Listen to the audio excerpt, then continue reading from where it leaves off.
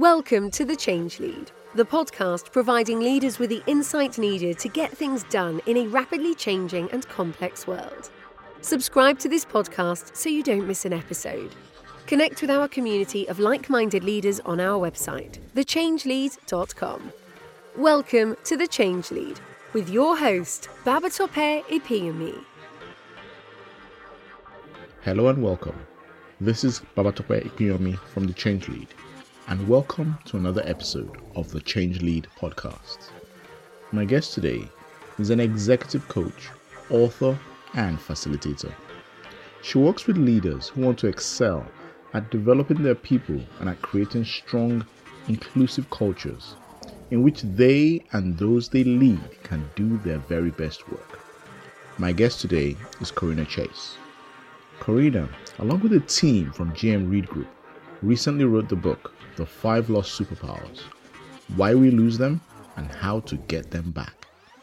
Today, Corena and I will have a conversation about the 5 lost superpowers.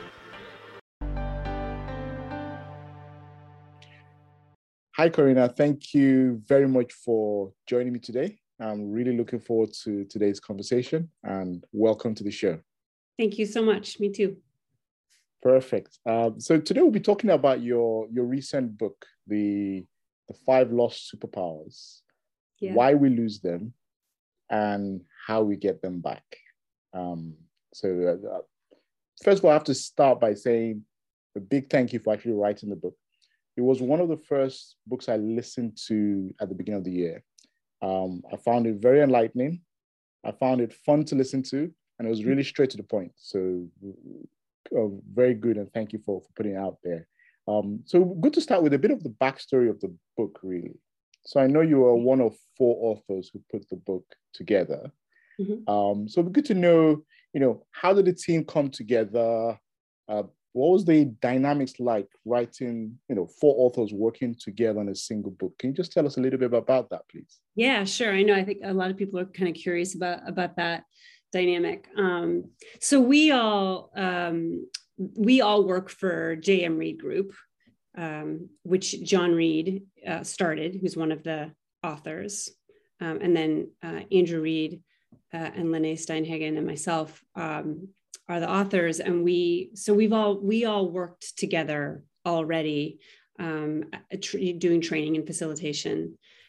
So we had a trust and knew each other and knew each other's work. And the ideas that are in the book are ideas that we had some training, that covered some of the, especially curiosity is something that John was really interested in and that we incorporated into quite a bit of our training. So we were all speaking some of this language already, and we worked together for several years, and we also all wrote, various blogs and things like that. So when John pulled us together to write this book, he knew we could write. He knew he trusted our ideas. We already had a way of working together, when we would be designing and delivering content, where we could bat ideas around and challenge each other's thinking and come to decisions that was all sort of in place already. Okay. So we kind of just transitioned those relationships and those dynamics into this mode. And that's what we did. We batted ideas around and argued with each other, and, nobody held on too tightly to anything. We kind of knew when to, let things go. And of course, we each kind of owned a chapter primarily and let that person have the final say on anything having to do with that chapter. Nice. So it just shows like the power of co-creation, that you started from creating the content of the courses that you were running. There was co-creation there, the book. I think there's a proverb that comes to mind. You probably heard of it. If you want to go fast, you go alone. If you want to go far, you go together. So it's almost a case of by working together, you've really done well there. So if we dig into the book a little bit, so it's the 5 lost superpowers. So first of all, what are these 5 lost superpowers that we're talking about here? So the 5 that we landed on are curiosity, resilience, authenticity, compassion, and playfulness. Okay. So our thinking when we were deciding what we felt the five were that we'd all experienced these things in ourselves as young people and in the children that we spend time with. So we see them at a certain, very early developmental stage, and then also to some extent lose them, or that they get diminished or really, really dinged up, right, over the course of living life. And that there's great power in all of them, both for ourselves and for each other in the world. And what would it mean to identify these and then talk about kind of why they go away. And of course, we don't mean that they disappear, but they get diminished and beaten up. And then what would it be to intentionally think about getting them back or developing a real kind of relationship with them? Okay, I like that. So we've got curiosity, resilience, authenticity, compassion, and playfulness. And I know you mentioned that with the four authors, each of you had a chapter.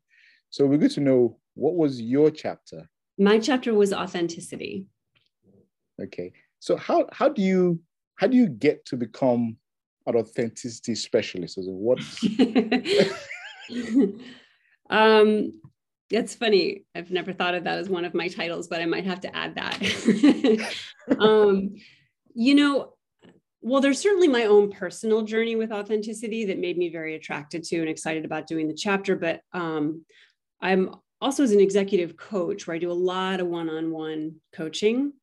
And so much of that work is about working with people so that they can show up to situations in ways that feel natural and good to them, but where they can maybe be a little bit more effective or efficient than they are currently, which means they're playing around with how do I flex my behaviors or do things a little bit differently so that I can get more of what I want or be more effective or build better relationships? And how do I do that in a way where I'm still feel like me? And I get to show up authentically, and it's not exhausting, right, for me to go be more effective every day. So that's what we're talking about a lot it's very related to emotional intelligence, right? Which is kind of knowing yourself and then knowing the situation and the other person.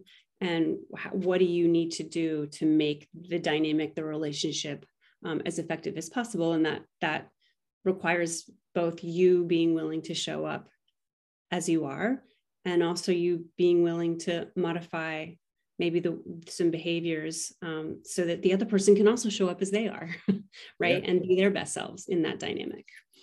So authenticity is a little complicated. It's right. It isn't just like, oh, I'm going to come into the situation, I'm going to be me. Right. I mean, it would be so nice if it were that easy, but the reality is it's not. And even the part of I'm going to show up and be me is easier for some people than others. We have very, different relationships with ourselves and our self-knowledge. So I think I don't think you can be an executive coach and really get in there with people without talking about this. And sometimes you're talking about it even when you're not talking about it, right? You're talking about flexing behaviors or emotional intelligence or difficult conversations, but you're always circling, I think, a lot of what it is to be able to be authentic in those. I like that. So really, your experience as a executive coach has really brought the ability for you to focus on authenticity, hone in on that, and it's really good that it's grounded in experience as well. I'm trying to recall. And you can correct me if I get this wrong. There's a scenario you describe in the book around, and you use superheroes. I think one was Clark Kent and Superman, same person, but different personas, where being authentic allowed him to also express a power beyond himself. We're going to explain that a little bit, that you effectively, being authentic allows you to unleash yourself. So sometimes you're hiding your strengths, but authenticity is what brings it out. Yeah. Well, the idea that these superheroes that we worship have different sides of themselves, like, Clark Kent is the newspaper reporter, and Spider-Man is also Peter Parker, is kind of this, I don't know, maybe nerdy student. And the Hulk is also Bruce Banner, who's a researcher and a scientist. And the researcher and the student and the reporter, those are all authentic parts of who they are. And they could probably live their whole lives, right? Just sort of in that part of their identity. But by reaching into a broader part of themselves that's maybe more brave and willing to take more risk and maybe even more compassionate, then they unleash this broader spectrum of who they are, which is more powerful for them and for the world. And I'm glad you brought that up, because that is, I think, one of the misconceptions around. I think a lot of us define authenticity and our own authenticity too narrowly. I think I did that for a long time. I think that my definition of authenticity, even for me, was a little bit confining. What I perceived as authentic and not authentic, and then kind of realized, oh, there's a lot more expansiveness in terms of how I can show up to situations and still feel like myself. This is still me, right? It's just me trying on some different things and playing around with the edges a little bit of how I do things, and what I like. So yeah, I think that many of us are more expansive maybe than we realize, and have more at our disposal in terms of how we can authentically show up to situations. I mean, look at Superman. Who would think that Clark Kent saved the world? I like that. A lot of us, we just need to show up, and there's a lot more that we can turn up as if we tap into authenticity. So that's brilliant. And I think it's, for me, that's very connected to the playfulness chapter, which really encourages. We see kids and their imaginations and their playfulness and their willingness to kind of take on character and try this outcome and try that outcome. And I always encourage my clients to be playful with the edges of what they think. When they get to that place that feels really uncomfortable, not to just, suddenly jump or do something different or wildly, but what if you did just a little bit more of that, or showed up a little bit, what if you did try to crack a joke in that situation, or what if you did speak up louder, or whatever it is, that we're talking about. Just go play with it, have fun with it. And then it's not so scary. And playfulness itself just makes everything, it's like you take yourself less seriously, you take the situation less seriously. And I think that really helps a lot too. Yeah, I think totally. Because I know when I was, the chapter on playfulness actually jumped out for me. Mm-hmm. If I recall my childhood, I would consider myself to have been a very playful child. However, working with pretty serious corporates on high stakes pieces of work, you don't often get, as I know, I don't often get the opportunity to come out and show up as being playful. I try once in a while. I'll give you a very specific example, actually, where I was running a piece of work, a program of work, and there was a meeting, and I know I chuckled a few times on the call, and feedback I got was, why was he laughing? Why was he laughing? What's the laughter for? Like, this is a serious piece of work. So I'm used to working with organizations like that, and I'm sure I'm not alone, where a lot of people will be in that situation whereby, as children, they were very playful. They're trying to show up, they're trying to be authentic, and they've lost it. They just can't find it. So it would be good to dig into a little bit more about how can we all reclaim that, because I think that's quite powerful. Because sometimes it's almost sipping out without us trying, and the forces around us are just pushing it down. No, this is not the time to play. We're going to hit our targets. We're going to hit the numbers. How do we work on that? Yeah, I mean, in a way, the way you articulated, that's really nice. I think that we're thinking about that with a lot of these, with authenticity, with playfulness, with curiosity, that the world is giving us a bunch of signals and signs and messages that are telling us to be smaller and do it like this. And this is how you're supposed to show up to this situation. And this is what success looks like. And this is right. So it's exactly that. It's making us kind of smaller and narrow. And we got to fit into these boxes. I'm interested, when you felt that happening in those business settings, did that become sort of globalized for you? I mean, do you feel like your playfulness overall diminished because of what you had to do in those particular settings, or is it just in those settings that you felt? So what I think for that specific case, what I noticed was I just identified the stakeholders who had that response, and I dealt with them differently. But everybody else, I just realized, if it's easier to get to know people if you're ready to laugh together. It's easier to know what people are thinking if you're ready to push the boundaries a little bit. You're still being super polite, being focused, but also and you get that feedback at the end. As in, there's somebody that's worked with for several years, is moving on to something else, and the feedback when we was moving on was, oh, it was really fun to work together, right? So this is what, and if it's fun working together, you get a lot more out of it. So I think what I've done, and it would be good to get your thoughts whether it's the right approach, is I've just isolated individuals and just treat individuals differently. Okay, you don't really like to be playful, fine, I'll treat you differently. Yeah, I mean, that's EQ, right? That's emotion. That's you saying, oh, okay, what I've learned about these individuals is that they prefer this kind of dynamic. And that means that I'm going to need to show up to the situation a little bit differently and maybe a little bit less playful. I think the harm comes when we globalize that, right? And this happens for a lot of us, I think, where we have a few experiences like that. And before we know it, we're more serious in all the situations that we find ourselves in, right? And we kind of overcompensate for some of these signals that we get from our environments. And then we become more serious and less playful. And, if in terms of authenticity, we kind of start to define that based on some early messages we get about how we need to show up to spaces in order to be successful or taken seriously, or, sometimes to be safe. And then we keep those, we hold on to those, and we start showing up to all of these environments and spaces and situations based on, right, some early feedback that might have just been about that person or that situation. So I think what you're saying is really astute, right? You learned some people, and then you do something a little bit different for those people, and then so then the question becomes, like in a lot of my coaching situations, is, okay, well, are those people that you sometimes encounter, and therefore who cares, right? It's like, okay, every once in a while I got to turn this thing up or turn this thing down in myself.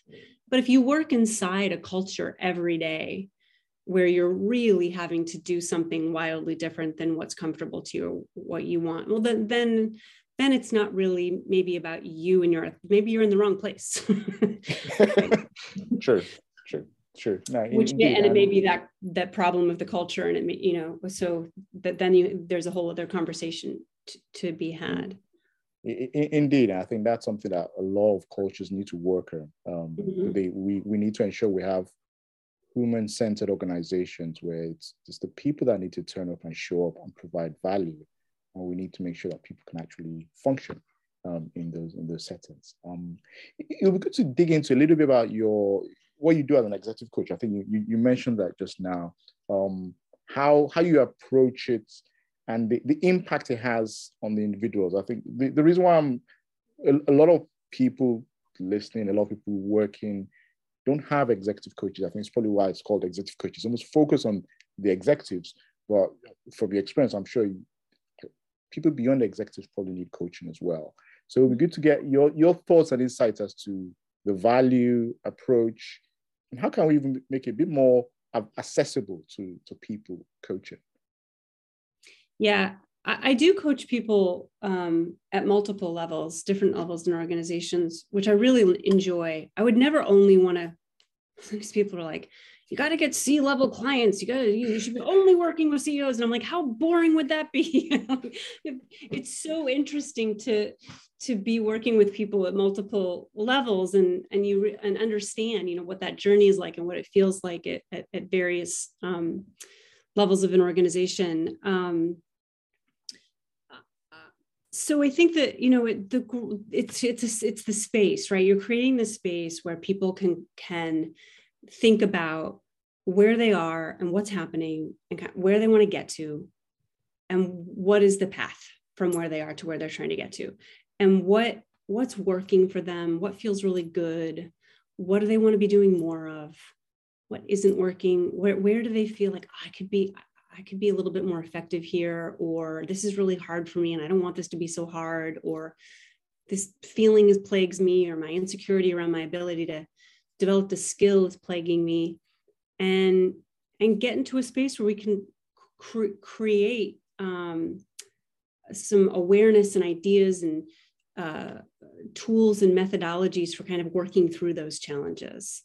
And that can be anything from somebody that feels like they don't have good relationship building skills, or maybe they feel like they don't know how to navigate their organization very effectively, or their people perceive them in certain ways that they know is not helping them, or they're plagued by imposter syndrome, or don't trust their speaking. There's so many different things that get in people's way, or things that they want that they're not getting, or sometimes the coaching is just with leaders who are very effective, a lot of high performing leaders that are just going to move to a different level, and they've got to start thinking about, all right, what am I doing now that's not going to serve me in this next level of leadership that I need to let go of, and what do I need to be doing more of, and how do I focus more on other folks and get better at delegating so that I'm freed up to do this other thing, right? So you see, this is a space where there's so many things you can be working on.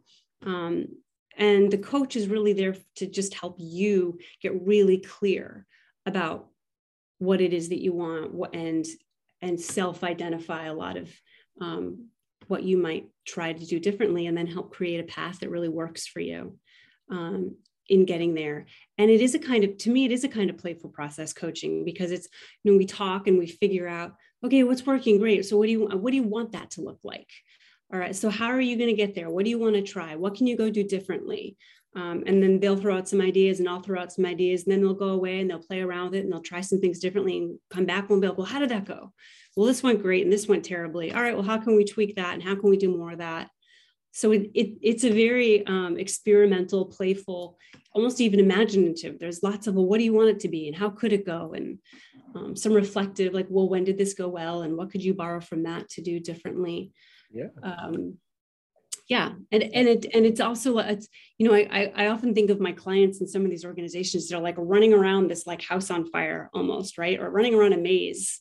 And this coaching space becomes a time where they can kind of like rise up out of the chaos and look down on it and be like, oh, look at that. Look at all these choices and possibilities down there that I can't see when I'm in the madness, right? And then we send it back into the house on fire and they try some things and then come back, so it's that neat kind of space to do that kind of work. Did that answer your question? I don't even know. Yeah, it definitely does. And I like the way you explain it. You're taking them on a journey, because the context in which you've described your clients, they're on a journey, and you're helping them on the journey. Either on one level, and they need to adjust what is it they need to either stop doing, do more of, tweak to get to the next stage of the journey. And it's very clear from what you're saying. It's not it's not a cookie cutter kind of approach. You just need to listen, understand, and that's where the playfulness comes back in again. That's the only way you can figure out what's really going on. You experiment, you try different things through those conversations. So I like it, and it's it lines up with a lot of ways I think we need to approach a lot of the world as well. It's also very empowering, because you're really creating a space where they can come up with their own best answers. Where you're asking questions and presenting possibilities or ideas, or coming up with options together, so that they're defining the goals, they're defining what the thing they're trying to get to, and ultimately they're choosing the path there, and you're almost like a guide and an accountability partner. And there's a little poking, and well, how realistic is that? And there's a lot of reflecting back. Some of my best coaching sessions are like, they talk for 50 minutes and then I tell them what I heard, and they're like, oh my God, that's really what you just said. And I'm like, I didn't say that. You said that. Right. So people have so many great ideas, and people know more than they realize they know as well. So if you give them a space to get it out there, you can reflect back, hey, you know what I heard? You have this answer. You really have, like, not only do you have this answer, it sounds like you've had this answer for about 20 years, right? So here it is right before you. So it's a pretty neat. Yeah, I like that. I like that. And the concept of ownership, that they own the processes and they own the change itself. If we take what we discussed, the 5 lost superpowers, as well as the coaching. So these are things that create some, let's call it, individual capacity within the individual. They improve our individual capacity. But if we, how do we address things that are a little bit more larger scale? I'll give a bit of an analogy to make it easy to understand. So you can have a team, a sports team. Let's say there are 10 players on the team. You can have 10 individual brilliant players and a horrible team. Because, all right, and this is the same with organizations, it's the same with countries, it's the same globally, because it's not the individual capacity itself sometimes is not sufficient to deal with global challenges. I use an example of a global challenge that's coming up now is the challenge we have with supply chains. Supply chains have become so interconnected. We're now demanding a higher level of transparency of our supply chains. We're seeing dislocation in supply chains. So these are global challenges where, and I don't think it's easy to get an answer, but it's good to just start a conversation of, all right, how do we use the 5 lost superpowers? How do we use the insights you've learned, playfulness, and with executive coaching to begin to address these kind of challenges that are a lot more intricate, a lot more complex, a lot more global? So even though you've got the individual capacity, like the team analogy, it's not just the individual that needs to be good. You need a team that's cohesive and works together.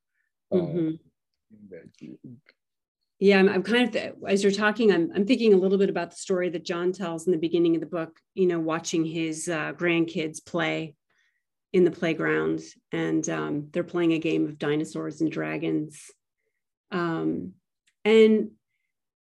I mean, the one thing as the problem gets more complex, one thing we need to keep track of is, like, are we all playing the same game? Right? Because it all falls apart if we're not. We have to agree to some basic premises of, right? If this kid's playing dinosaurs and dragons, but that kid's playing, Legos or hide and seek, like, the game falls apart. It doesn't matter how much compassion or curiosity or skill you show up with. And it strikes me that a lot of times we're not even all in agreement about what game we're playing or what story we're a part of. And so if we're going to imagine a better state that we're working towards, where this thing works better, right? Or we have more capacity to do X. I like the idea of playfully all coming up with an agreed game that we're playing, path. What are the rules of this game? What do we want? What are we all going to get out of it? And then so maybe curiosity shows up. Well, curiosity, compassion. Okay, well, I know what I want out of this. But what do these people want and need out of this? And what do these people want and need out of this? And then, okay, so how do we need to change the rules of this game so that all of these everybody gets to play and everybody gets something out of it?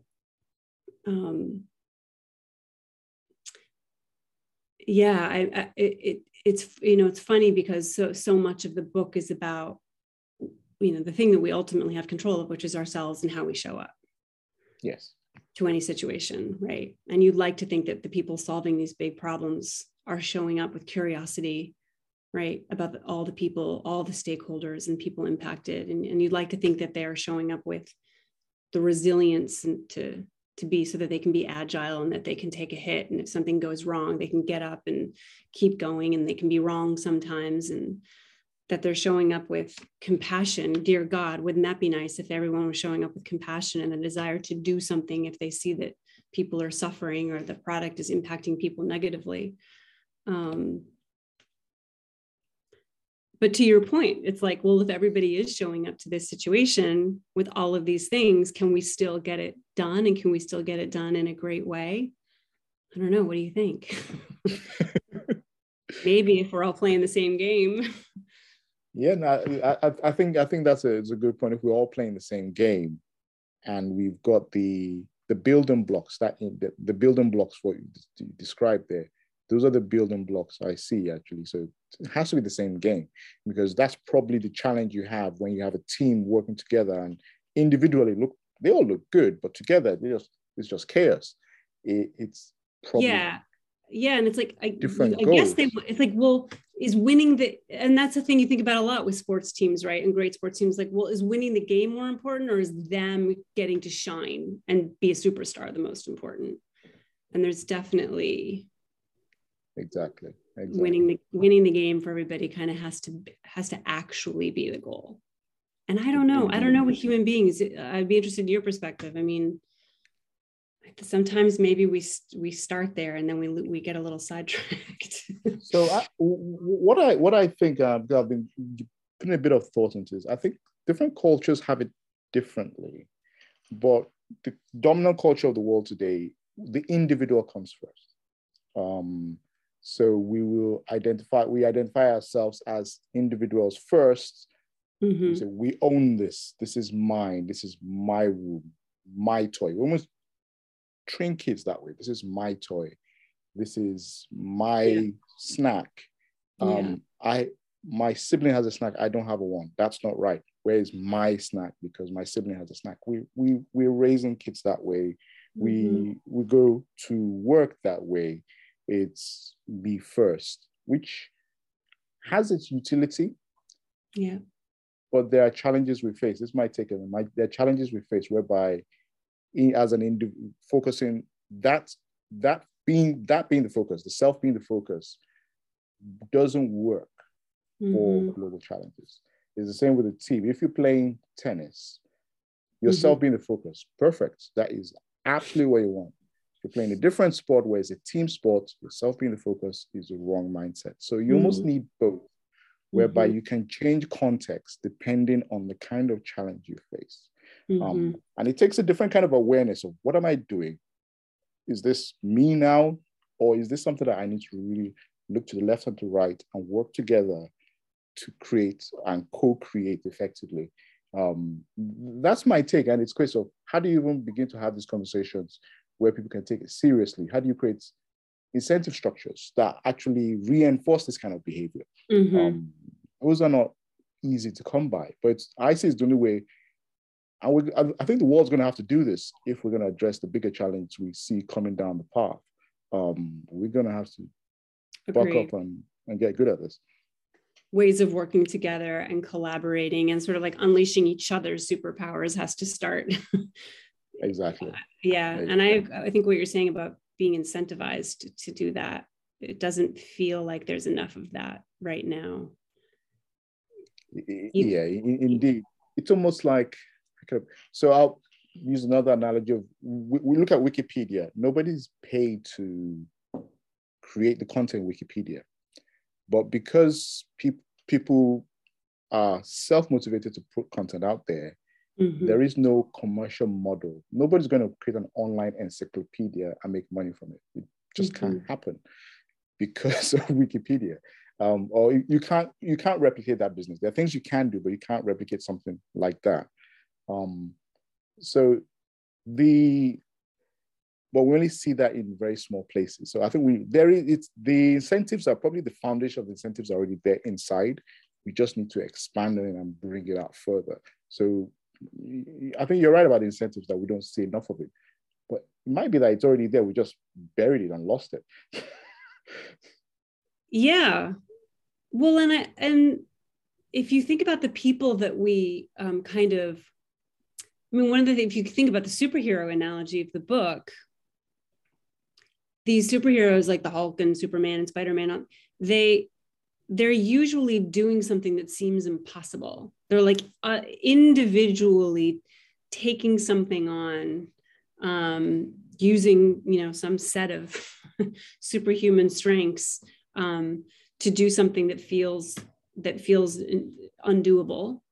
And often there's all this resistance and disbelief around it, that this needs to happen or that it's really going to happen or whatever it may be. But they set an example, right? By them doing what they do, and what they're doing is for the collective good.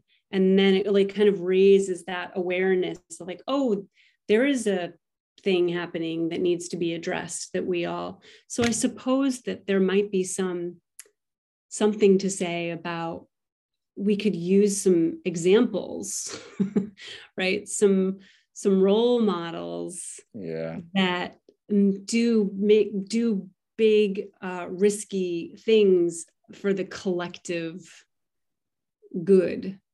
I don't know how many of the people that we look up to and worship. This is one of the problems, I think, right? Is that a lot of the people that we're looking up to as being very successful are not doing things for the greater good. They're successful in their own right. They've done things to raise themselves up. Exactly. Many of them are quite narcissistic.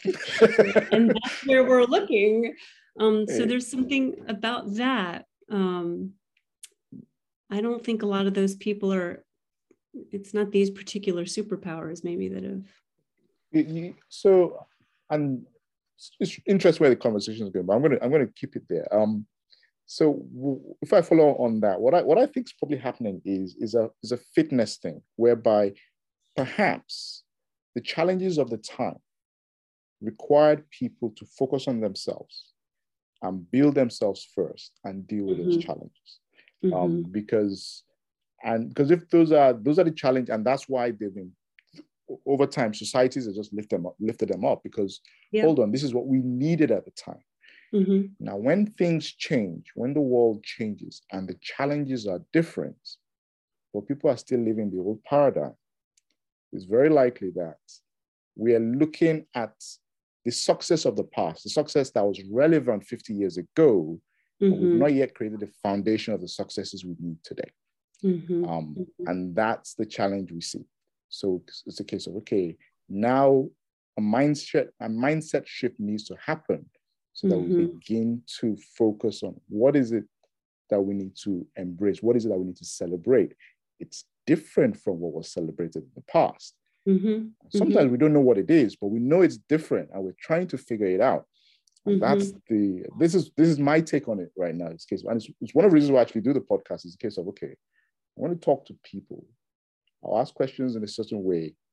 We've got to figure this out because I've worked with enough smart people to know this is working, and it's not about smarts. Definitely not about smarts. Yeah.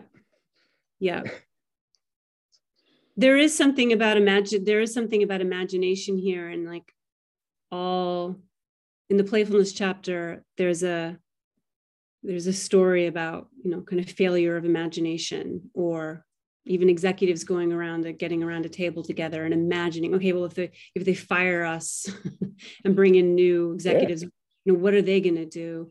And I wonder if there's some collective imagination in terms of what is the future that we want and that we're working towards, and what might be required of us, and what is the worst case, like, and people are doing this. I mean, all you got to do is pick up your phone. You can get 17 stories about, worst case outcomes and of what's happening right now. But, but in terms of figuring this out all together, because we're all so connected now, right? That's what the pandemic taught us. Like, oh boy, we're definitely all in this together, which I think is what you're saying, right?